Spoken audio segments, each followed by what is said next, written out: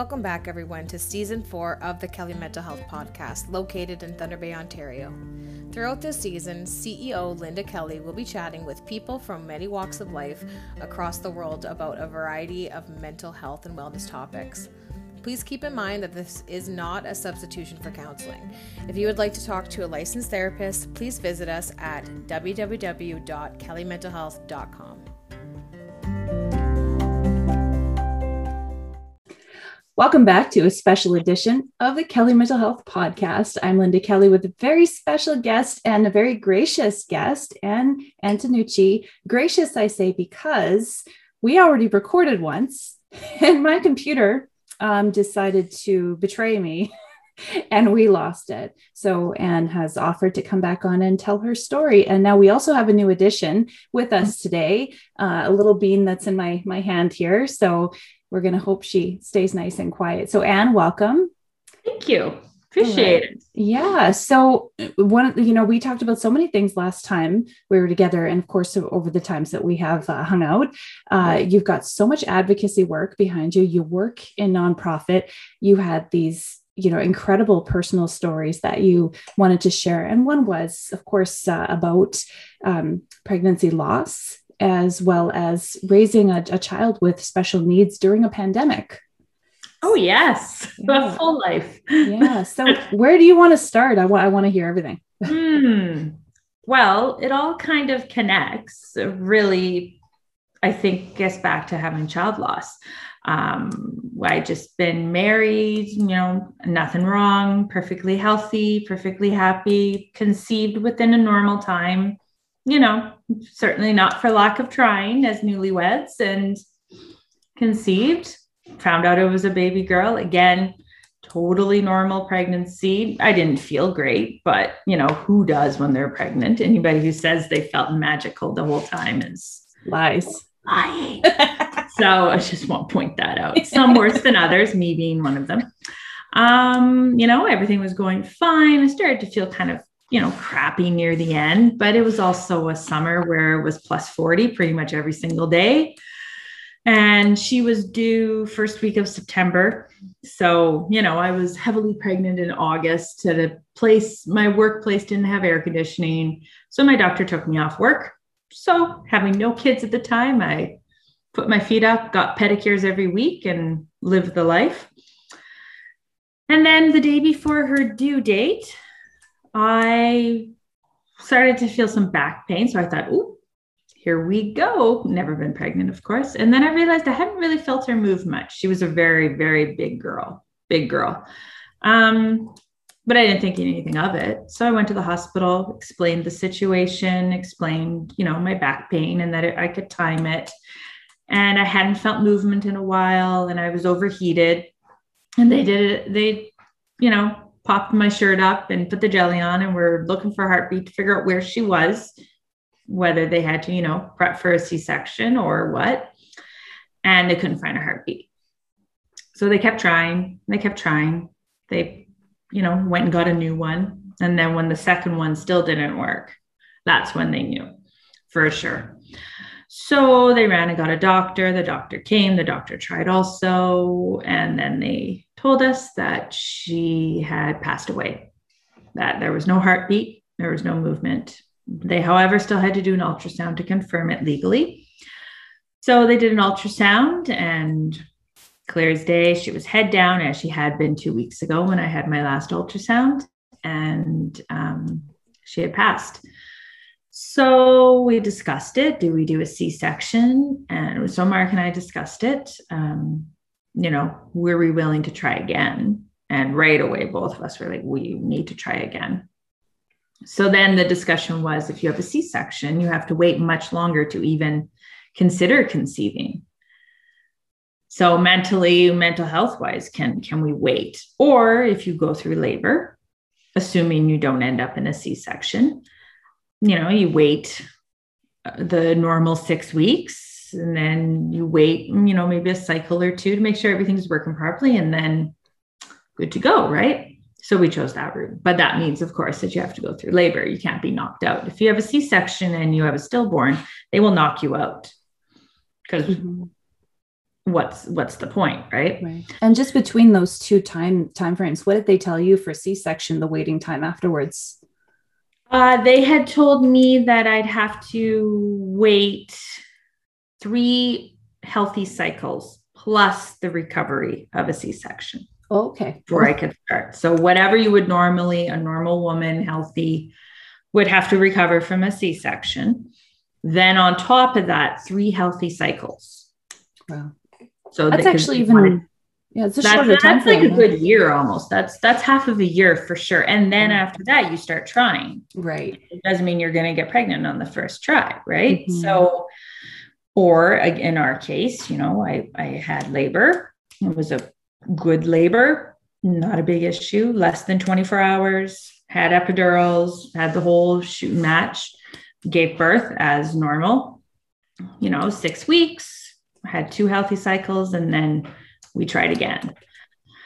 So we got pregnant on the second try. We got pregnant with Nathan, my eldest child. Again, no problems with the pregnancy, healthy pregnancy. Obviously, mentally, we were terrified. Every time poor kid was pounded on the outside so many times, and I drank so much juice just to make sure. If he didn't move for like an hour, I was like, okay, let's go. I was constantly I actually took off work at 30 weeks because I couldn't handle the stress anymore of worrying and concentrating on my job. So I was at labor delivery almost every day, being like, okay, he hasn't moved in 2 hours. Do something. So they put the belt on and be like, oh yeah, everything's fine. Okay. And then I'd leave. So I had Nathan, everything was fine. Everything went well, recovered very nicely. Breastfeeding went well. Again, only have 1 kid. So, living the dream. He slept well. Once we got over the first couple of weeks of breastfeeding, not an issue. And he loved to eat. So I lost all my baby weight within the first 4 months. So, and then as soon as I could work out, I started doing baby boot camp. So like I was living, it was the perfect maternity leave. It was fantastic. And then everything continued from there too. Like everything was fine. And then we started thinking about our second one. We were like, okay, so we got pregnant very easily with Zachary. Same thing.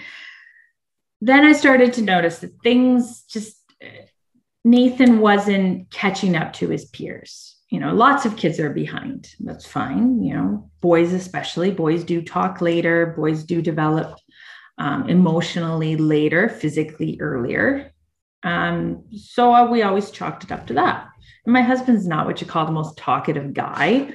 So we were like, okay, well, he takes after him and not after me. Okay. But then he wasn't catching up. I noticed I had a group of moms at that time who we all had kids within a 4-month time period of each other. So they were all the same. We were all hitting the development milestones at the same time. And then Nathan wasn't anymore. Okay. So we went to the doctors. We filled out all these questionnaires about, does your child do this? Does your child not do that? And in our case, everything was no. So we were like, okay. And then I had Zachary, and Nathan, the few words that he had, he stopped using, started doing something that we call sensory seeking. So now, okay, something's not right. Something is wrong. I don't want to say wrong. That's not the right term, but it's the best word that I can think to describe it. It's not right. Let's put it that way. Things aren't going right. So now we're dealing with the fact that I've lost a child. We don't know why we lost that child. We probably will never know why Juliana, her name was Juliana, why she passed away. We have no idea. We know what it wasn't.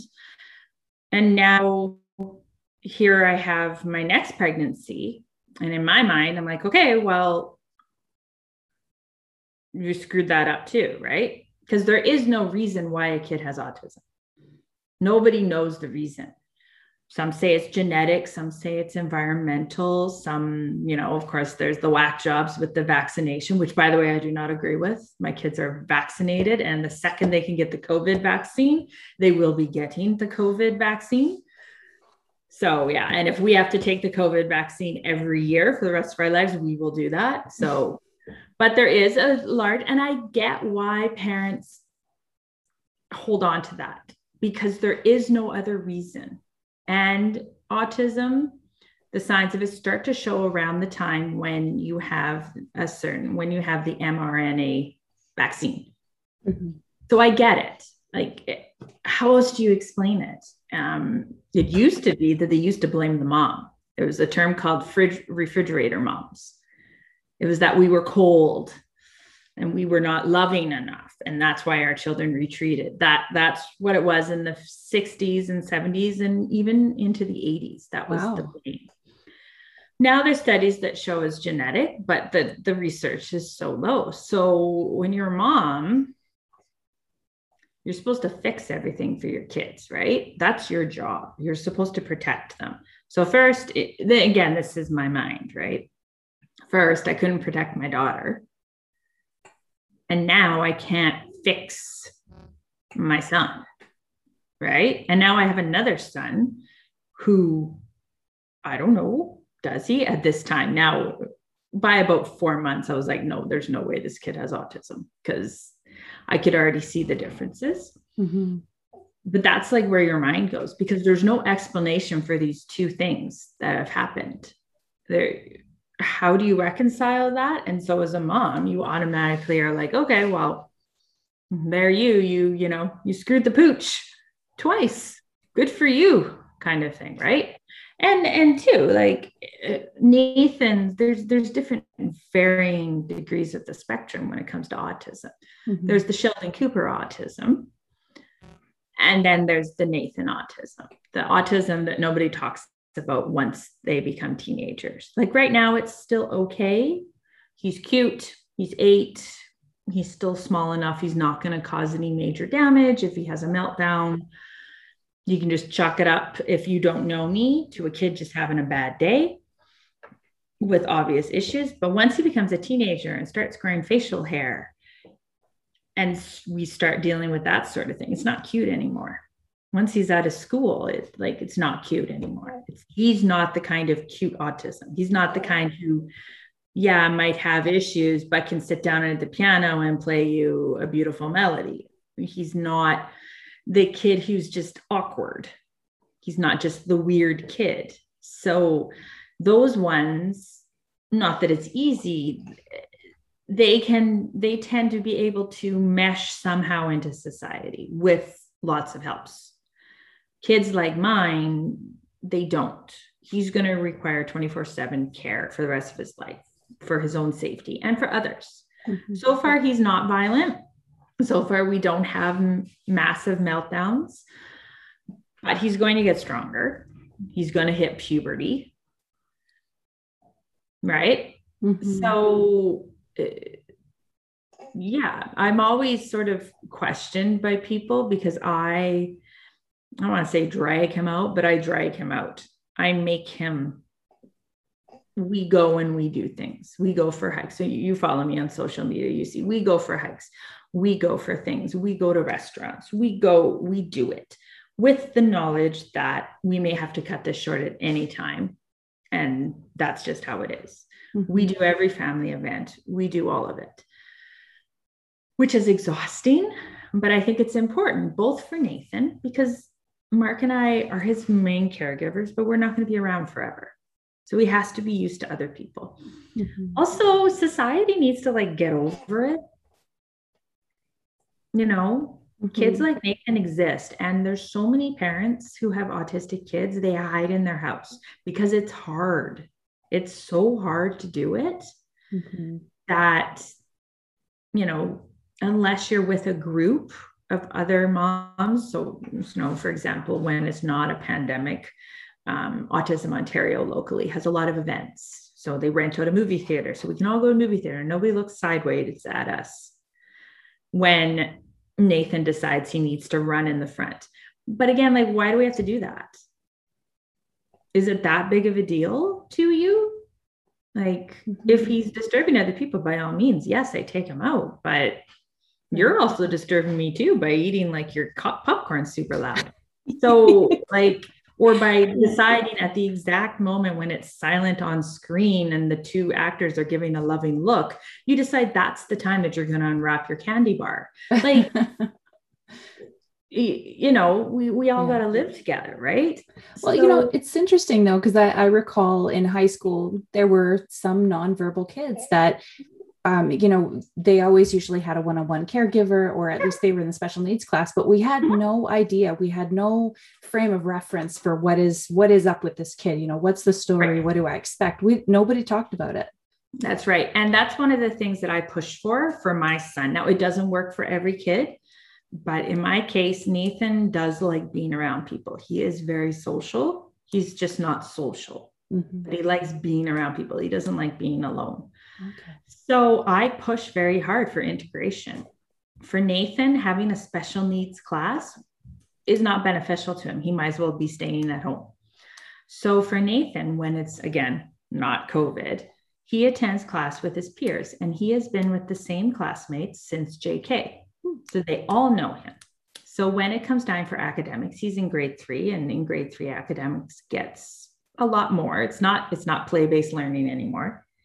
They take him out and they work one-to-one with him on life skills, on simple tasks, and that sort of thing. They have a whole program for him.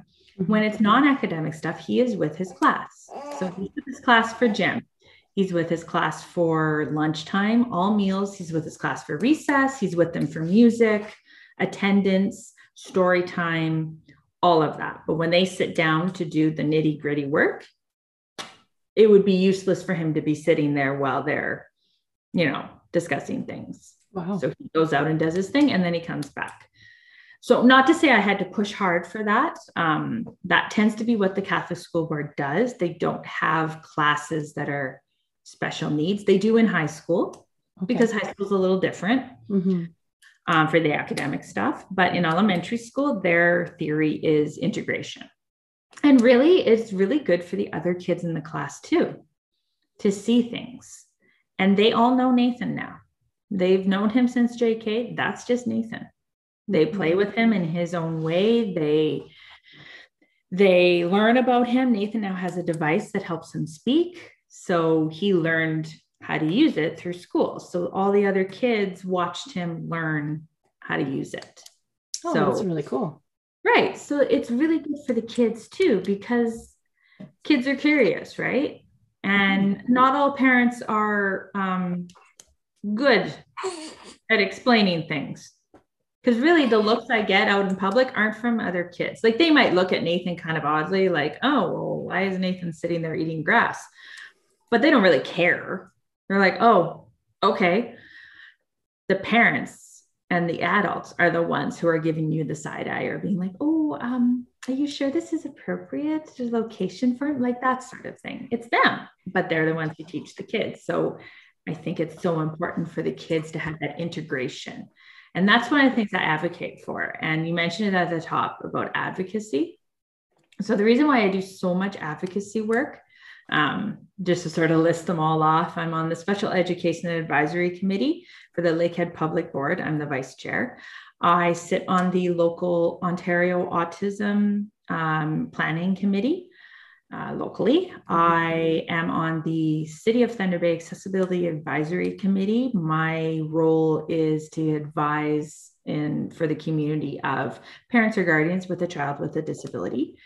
And then also I also sit on the Community Living Thunder Bay Board. So why do I do all that? Well, first of all, I enjoy that kind of stuff. I'm a policy and political nerd, but Nathan's a lot. He needs a lot of help. He needs a lot of training, and whoever works with him needs a lot of training. So I have all that. That's great, but I can't be his therapist. I tried, and it was detrimental to my mental health, and it was detrimental to him, and it was detrimental to the mental health of the household. I can't do it. But what I can do is advocate for him, first and foremost, but also advocate for other parents, because if I'm going through it, other parents are going through it too. So, for example, with the City of Thunder Bay, I have advocated for better signage at the COVID testing locations for putting up PECs so that kids know where to go, that sort of thing. I've advocated for social stories to be distributed to all the kids who get tested for COVID, whether they're special needs or not, so they know what they're going through, will know what's going to happen. And I'm working on putting together ones for vaccinations, because that's, of course, next. I've advocated for better bathrooms in all of the city facilities, because quite often special needs kids, they aren't toilet trained, or if they are, it's not very good. And it's hard to change a kid standing up in the bathroom.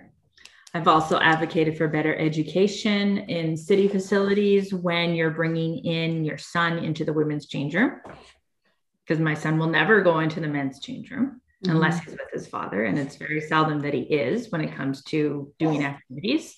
And not every place has family washrooms. Yeah. If we have a family washroom, by all means, we use those. But like Churchill Pool, for example, I have to bring him to the women's. He's 8 years old.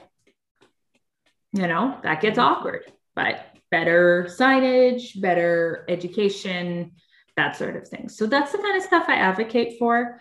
I also am politically active with our local MPs to make sure they know about our feelings as autistic parents for legislation, for anything of that side. There was so much stuff in the media about funding for autism being cut. How did that affect parents? So far, we're not affected by it. So there's 3 different streams right now. So with the former government, the Liberal government underneath McGuinty and then Kathleen Wynne, they started a program called the Ontario Autism Program. So what that did was that gave the funding towards the schools and the agencies, and had them work with the parents to make that program. So that's great. But of course, that creates wait lists, especially in Northwestern Ontario. We don't have the education power. We don't have any of that kind of thing here. We're at least 10 years away from having enough people qualified to do that. Southern Ontario is a little different, but that means a lot of people were on the wait list, and that's not good. We were only on the wait list, luckily, for 18 months, but that 18 months was pretty hard to get anything. So then we got into the program. So we are considered a legacy family. We are still in the Ontario Autism Program. We just keep getting extended because they don't know what else to do with us, in short, because we live in Northern Ontario. So we keep going with that. So the other programs there's a one-time funding that you get one time, and you're to use that until your child is old enough to do passport, which is when you turn 18, you roll into the adult program. So the big problem with that was, although the Ford government did, to their credit, put way more money into the program than the previous governments, they simply handed parents money. Okay. So with tight restrictions as to what you could spend it on. That's great. If you live in a city or a region where you can get these services. If you live north of Sudbury, it's not happening. You're going to be on wait lists again. It's just not happening. A couple of companies have opened up in the north, but again, you can't have more than one kid with one therapist. So I believe I said once in a social media post, that's great, but what's going to happen is it's going to be downloaded onto the schools. The schools don't have the training. The schools don't have the funds. So every time that kid acts up or that kid has a meltdown, one of the parents is going to be called to remove them from the school. So eventually one of those parents is going to have to quit their job. This is just how it's going to work. And now that parent's going to be on social assistance. So you just cost more money. Wow. Right? Like if you think about the long-term math, yes, at this exact second, fantastic. You put X amount of $1 million into the program, great. But to just throw money at us, okay, what do I do with this money? I can't even buy respite services. Yeah, then it's just disorganized, right? Yeah, it's very disorganized. And it almost was like the government said, okay, here you go, gone. Now it's not their problem. right? So they just put a line in the budget every year that X amount of money is going to go to parents with autistic children under the age of 18 once they've been diagnosed. And that's it. They don't have to do anything else. So, and then of course, COVID happened, right? So we can't do in-person things. We just started doing in-person things in the fall. Mm-hmm. And luckily they continued that with lots of PPE protection. Mm-hmm. God bless them for doing that, because at the beginning of the pandemic, we had nothing. It's still not great right now with the current shutdown. My son is allowed to attend, which is a great addition to what they had before, because before we had nothing. He's allowed to attend school full-time 3 days a week. So he goes and does his regularly scheduled programming at school. Now, as I mentioned earlier, during the non-academic stuff, he will be with his peers. So his peers aren't there. So what they do is they log onto it with the smartboard, and he participates as best he can with his peers virtually. So Canada, gym class, art, all that stuff. And then when they step aside to do the other learning, he then has his one-to-one person there. He still does recess, he does nutritional break. So those days, our house is fairly happy. The other days of the week, it's not good. Mm-hmm. You were still on a maternity leave when COVID hit? Yes, I was. Okay. Yeah. So Alexander was born in August of 2019.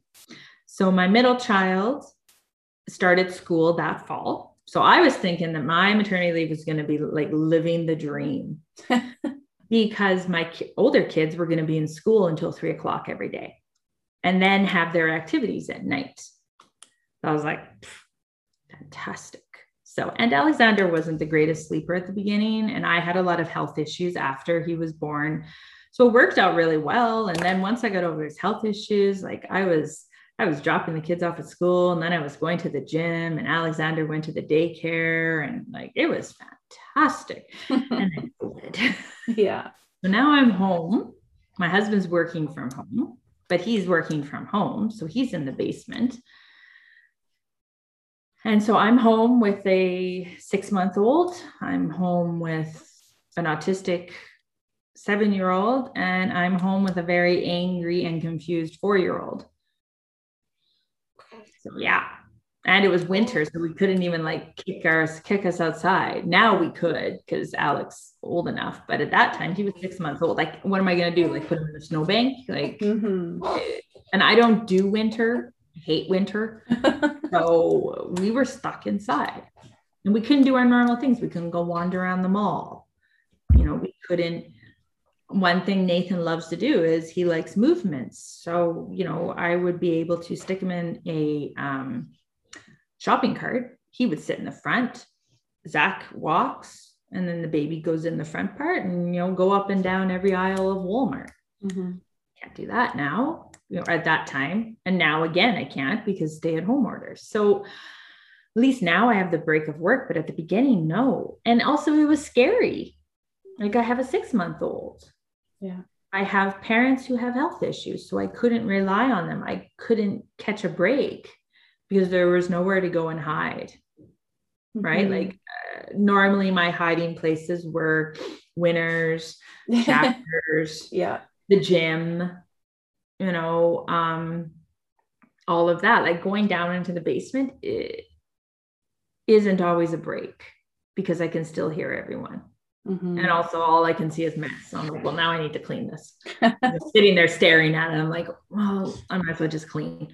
So, it's not that break, especially at the beginning, because it was the dead of winter. It's dark at 6:00. So it's not like I could go for a walk in the dark, in the snow. Again, I hate winter. Mm-hmm. So yeah. And there were no supports. There were no supports for us. Nobody could come and support us. We still got our weekly respite, but that was not enough. And couldn't even call grandma to come over. Yeah. And then of course you mentioned you can't be their therapist. You can't be Nathan's therapist, but then in the midst of this, what happens? Well, it all falls on you guys. Exactly. So he regressed greatly. We started doing Zoom check-ins, which at first was supposed to be therapy for Nathan, but it evolved into therapy for me. So where we just talk.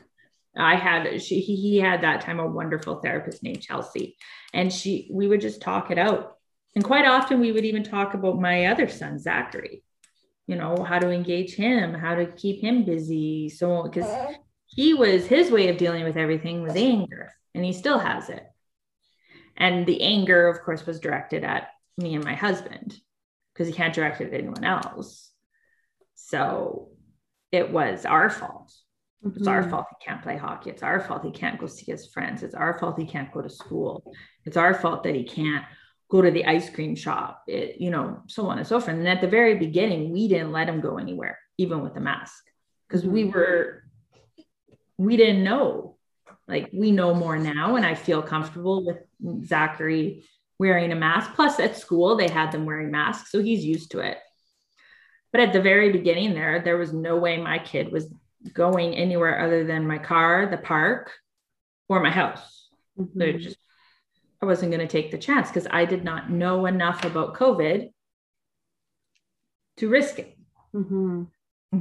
What did you, or how did it feel, the pressure that gets put on the parents to sort of, keep all the kids on the same learning track and development? What was your experience like in that? It was hard. For example, I was feeling constantly overwhelmed. And this is not to say that I don't have a partner. Both of us were feeling overwhelmed, but for different reasons. For me, I am definitely a feminist, but I'm also, I guess I still have in my brain the gender roles.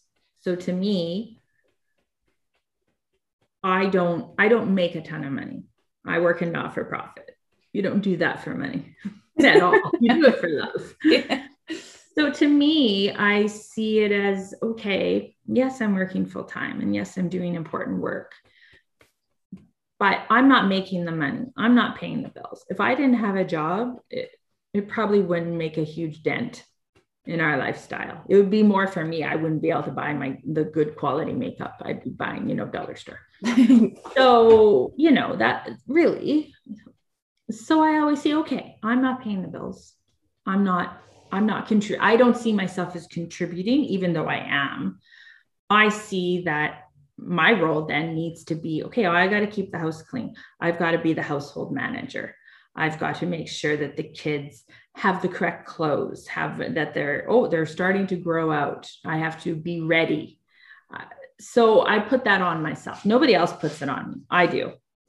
And then on top of that, be a good wife, have a relationship, have friendships, be a good mother, work out, eat healthy, make sure you meal prep, work full time.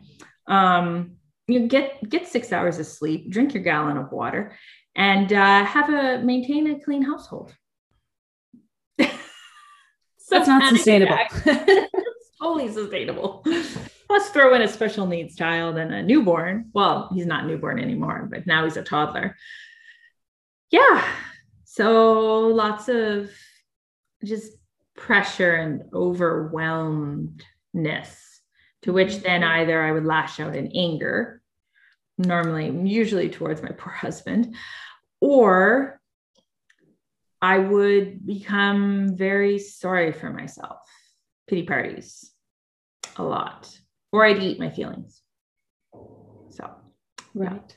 Yeah. I've heard a lot of people talk about the resentment that they've gone through. And they're not, it's not like they're blaming anyone. They're not blaming the kids, not blaming the partners, but just feeling so resentful of time that's been lost, opportunities that have been lost. This was not how things were supposed to go. And there's a grief in that. I think I say that a lot, actually, even before the pandemic. And it's something that there's no answer to. Like, this isn't how it's supposed to be. I'm supposed to have a daughter, and I don't. This is how it's supposed to be. I read a quote somewhere that losing a child, especially when they're young, you're not just losing a child, you're losing a dream. You're losing a life. You're losing what could have been and what should have been. So when I was pregnant with my daughter, like I'm a girly girl. I love pink. I love clothes. I have a niece who dances. I used to dance. You know, I like to get my nails done. I get my hair done. I do my eyebrows. Like I take care of myself. So I was like, okay, like, you know, you have these visions of, you know, at Christmas time, buying the dresses with like the little tights that are like, you know, the little velvet dresses, and going to Santa. And you have these visions of first dance recital with, you know, the outrageously big tutu that 4-year-olds like that they're drowning in, you know, and they don't do anything on stage. They just stand there and pick their nose. But like you have these visions of being a dance mom or a cheer mom or a gymnastics mom or even a hockey mom. She would have played hockey. My husband coaches hockey. So you have all these visions. You have the visions of, you know, of helping her buy her prom dress, her wedding dress, of her father walking her down the aisle. You know, I'll never be the mother of the bride. I will always be the mother-in-law. God help those children. I'm not sure how I'm going to be, but you know, I'll never have that. And so then, okay, fine. I'm a mom of 3 boys. Okay, cool. You know, hockey mom, put my pin on there with my kid's face on it, and I will be the loudest, most obnoxious hockey mom. Well, I don't have that with Nathan. I always thought, okay, when I got pregnant, and I was disappointed that it wasn't a girl, but then I was like, okay, boy, mom, let's do it. Okay. Dirty clothes and farts and frogs and rocks in my washing machine, all of that. Okay, fine. But I don't have that with Nathan either. Like, this isn't how it's supposed to be. He's going to be living with, he's never going to get married. He's never going to move out.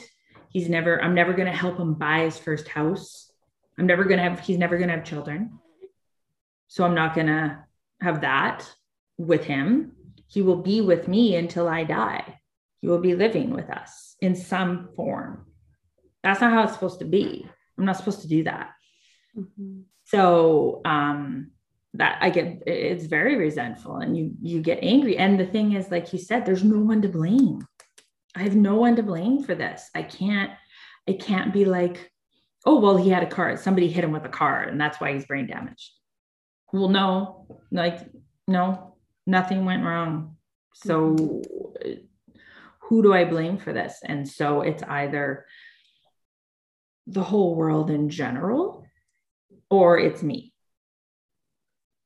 So that's the only 2 options I have for who I need to be angry at. Mm-hmm. So, yeah.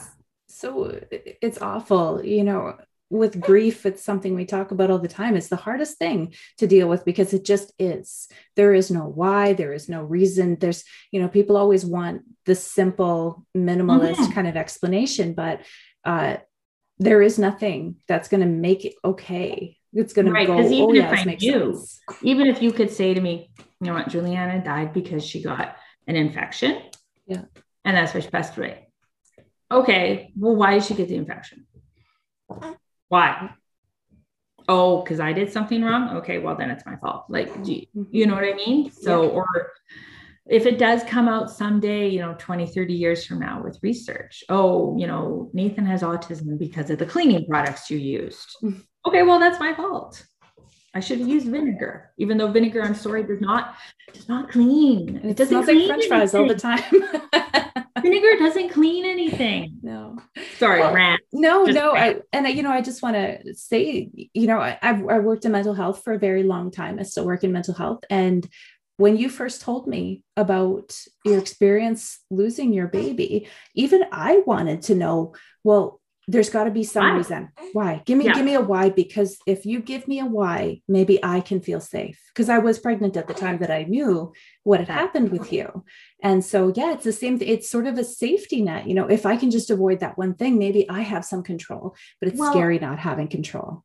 Oh, 100%. Pregnancy, you have no control. You have to give up control because you can do everything right. I had a friend who, at the time when I lost Juliana, she wasn't interested in any time getting pregnant, but it was always there someday. Right. And we went out for dinner afterwards and she was like, you know what? She's like, it's very scary that you went through this because you do everything right. Like you did all the research, you read all the right books, you didn't do drugs, you didn't drink, you didn't smoke. You actually weren't even around people who smoked.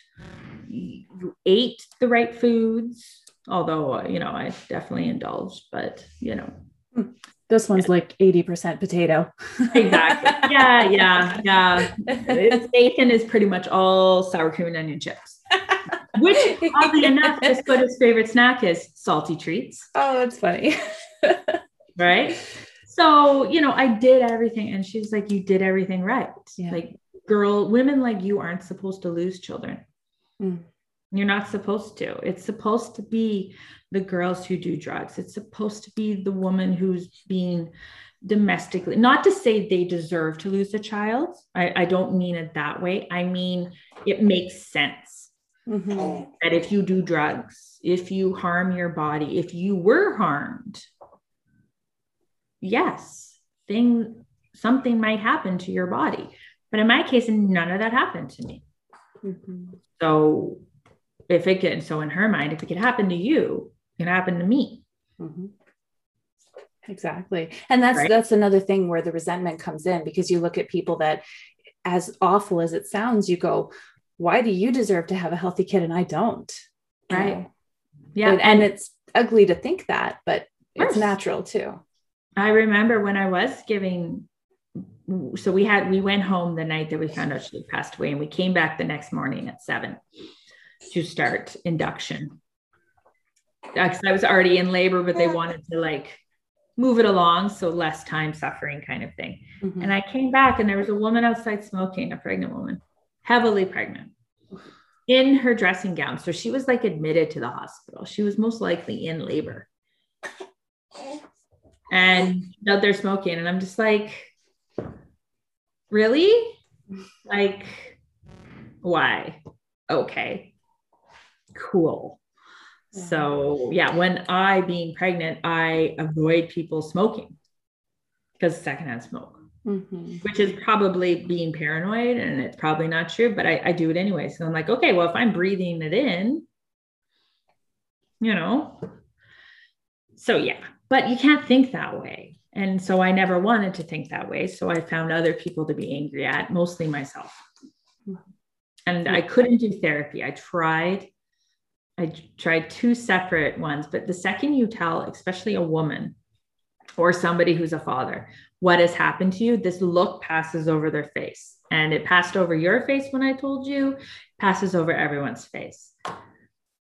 And now I feel like I got to make you feel better. Because again, I'm a mother. So I have to make sure you're okay. You're okay. Okay, you're okay. And now I have to make you feel better. Right. And so, of course, you have to explain your story to your therapist, right? Okay. And then when the first one didn't mesh. And then the second that look passed over her face, I was like, okay, can't do this. I can't take care of you too. We both have a mutual friend who has gone through grief recently also. Her and I talk about it all the time. She was on your podcast earlier, Shalini. Her and I talk about this all the time. Just that look. And then they get this look of pity. And almost you can see a little bit in the back of, well, I'm glad that's not me. Do you know what I mean? Yeah. And they don't mean it. Well, some of them do, but those are just jerks. But, it's your first response when you hear, oh, how do you do it? That's what that means when somebody says, how do you do it? I don't know how you do it because I've never dealt with this. At least that's how I hear it in my brain when somebody says, and I don't know how you do it. Right. Okay, well, because I have to and you don't. So what do you think you would have needed from people as opposed to what they gave you with, the look and that perception of the pity? I don't know. Cause I do it to people too. When I hear somebody has lost their husband or their mother or their father, because again, that's something I've never gone through. Yeah. I get that look too. And that's the first thing I think too, oh, how do you parent without your partner there? How do you do that? Right. And I say that too, I don't know how you do it. And it is the same thing. I think for me, like after I had the baby, after I lost Juliana, a lot of people wanted to give me the usual platitudes. Don't ever do that. Like, don't do that. Don't do that. Even if the person is religious, don't tell them they're in a better place. Don't tell them that they were in pain. Just don't do it. Don't, especially right after. Maybe later on, or if I say, as the person who lost somebody, like, oh, they were in pain, they're in a better place, then yes, you can say it, but like, don't assume, because no, in my mind, she's not in a better place. Mm-hmm. It's incredible that those statements have sort of stood the test of time, considering that they're awful. They're awful to make. Really bad. Yeah. Like, let's not minimize in a better this. place. Oh, I'm sorry. So In My Arms wasn't the best place for her. Like, is that what you're saying? Okay. Thanks. Yeah. So yeah. And it doesn't bother me as much as it used to, because, it's been so long, but still, like, just every once in a while, things will trigger me. Mm-hmm. Some things are obvious, like, Christmas time, you're waiting in line at Santa with my 3 kids, and you see the little girls in their little dresses with their hair done and, going for family pictures and stuff. Like, right, I will never do that because boys' clothes are boring. Cool. Yeah, cool. Same with, if a family member has a baby girl, there's that moment where I'm just like, right, okay, let me go and buy some pink stuff.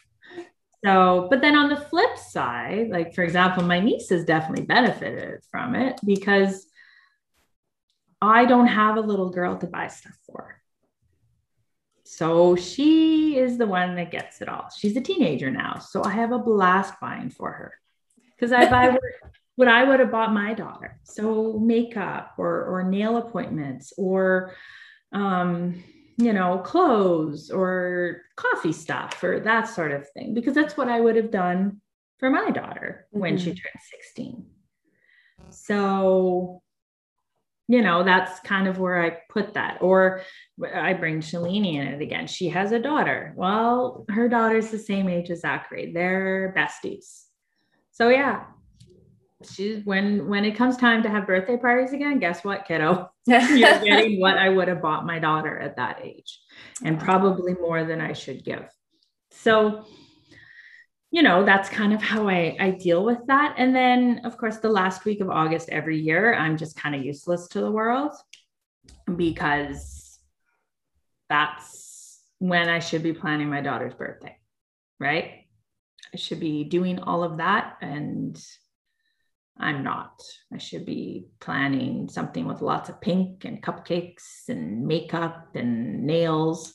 God forbid if the kid had been a tomboy, but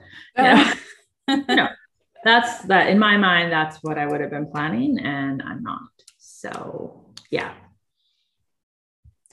We often want to simplify what has happened to us, even among ourselves. And of course, on podcasts like this, we always want to say, well, what advice would you give to other people? And I'm not sure I could ever, ask that with a straight face, because it just, what you've gone through is part of your story, and it just is. And you probably would have chosen for things to be different, clearly. So it's like, you're just pushing through, but you're doing a fantastic job. Thank you. I think more like I can give advice to people what not to do with people like me. There is that. What not to do for someone that's been through. Yeah. Been through what I've been through and am going through. I think I joked earlier about we all have to live in this world. Guess what? Nathan's here. Nathan is Nathan. That's how he is. So let's work together as a society. And again, that's my advocacy work, that he needs to be included. And even if he can't be included because he can't do those things, he needs to be accepted, that he's always going to be there. And that's just how it is. So that doesn't mean I'm going to let him destroy things. I will definitely make sure he is removed when things get rough. But to a certain point, he has every right to be walking down that street that you're walking down. Like, do you know what I mean? And when it comes to somebody who's lost a child, first of all, there's no pain Olympics. Physically pain, yes, I went through more pain than, and I apologize using your example. You lost a child. Mm-hmm. You lost a child much earlier than me. Mm-hmm. So physically, yes, I went through more, but emotionally, I didn't. You lost a child too. I lost a child. I have a friend who lost a child at 24 weeks. She had to make the decision to terminate her pregnancy because of abnormalities.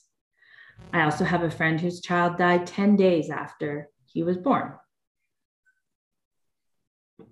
You know, physically, again, I may have gone through more, but emotionally, is she worse off than me? I don't know. In my case, I gave birth to a child that was already dead. Mm-hmm. In her case, she got to hear her child cry. I would give anything for that, to be able to actually like hold her alive. But then also she had to watch her baby die. Is that worse than mine? I don't know. So like I said, there's no pain Olympics. There's no Olympics. There's no medal. Nobody gets a cookie at the end because you went through more than the other person, right? Mm-hmm. And also too, like I do have 3 children who are alive, right? So does that make it worse or less? I don't have an answer for that. So yeah, don't assume that I want to fix it or I want it all to go to waste, because you have to also think the other way. Had Juliana survived, Zachary and Alexander wouldn't be here, because we were never going to have more than 2 kids. Okay. Maybe Zachary would be here. The surprise still might have happened. But that's the thing, right? Like I always thought I was 2 and done. And I always dreamed of having a boy and a girl, right? Best of both worlds. Mm-hmm. So if I had had a boy, second, done, right? There you go. 2.4 children. And there we go. A dog and a picket fence and boy and a girl. And there we go. You've got the American dream, right? So yeah. So I don't think there is an answer. And I think you're right. There is no advice, but I think, if you're around somebody who's grieving, especially if it's a child, just sit there, just sit and let them ramble. Because there were days when I wanted to talk nothing about, I didn't want to talk at all about what was going on. I wanted to talk about anything but let's talk about the latest Housewives TV show. Let's talk about the Blue Jays. Let's talk about Bachelor. Let's talk about everything, but let's discuss politics. Great. And then you would maybe come over the next day and all I wanted to do was talk about what had happened and rant and rave and cry and want to do that. So it was very confusing with some of my friends, especially the ones who didn't have children. It was very confusing because they would come over one day and I'd be sitting there gossiping, drinking wine and like a normal girls' night in. And then the next day they'd come over and, you know, I'd be a mess. So you have to if you're willing to ride the wave with them, you have to ride that wave with them. Mm-hmm. And just sit there and let them talk about whatever the heck they want to talk about. Don't force them to talk about anything. Either or, because I had friends who tried to talk about the other stuff. And sometimes that was great. And other times I'm like, no, like, I don't want to talk about that. You're being so disrespectful right now. Like, shut up. This is what I want to talk about. Yeah. And then other times they'd be like, well, don't you think like we should like talk about it? No, I want to know who I want to talk about that girl last night who didn't get the rose and blah, blah, blah. That's what I want to talk about right now. Yeah. So pass the line. Let's go. Mm-hmm. So yeah, it's difficult. And same with Nathan. Sometimes I want to talk about it. I want to talk about it. And I want to talk about advocacy and I want to complain and I want to raise my fist. And then other times I just want to talk about the fact that I have an 8-year-old boy, a 6-year-old boy, and an 18-month-old boy. And let's just talk about how my house smells continually like pee. Like I can't even tell you. And I can't find it. It's nowhere. it's just in my furniture and it will never come out. It's just there, plus a dog. Sometimes I just want to talk about that like a normal mom. Like, let's complain about our kids and our husbands. And drink wine and eat junk food and watch crappy television in silence. So yeah. Well, I appreciate that. I appreciate your candidness and even just the vulnerability. You know, you have to be vulnerable to talk about stuff like this, but I think it helps for other people to hear that someone out there has experienced this and all of those crazy emotions, ups, downs, even feeling okay about it all. You know, that it's talking about normal. Yeah. That's humor is one of my go-tos. I'm a sarcastic person, so don't be alarmed. You really like my children. I swear. I swear. Thank you so much for coming on again and talking to me about this. I'm going to upload it right away. So by Thursday, so it should be up and yeah, we will, I'm sure we'll talk again soon. Someday we'll see each other and I'll get to squeeze your nugget. She's very squeezable. Okay. Take care. Thank you. Bye.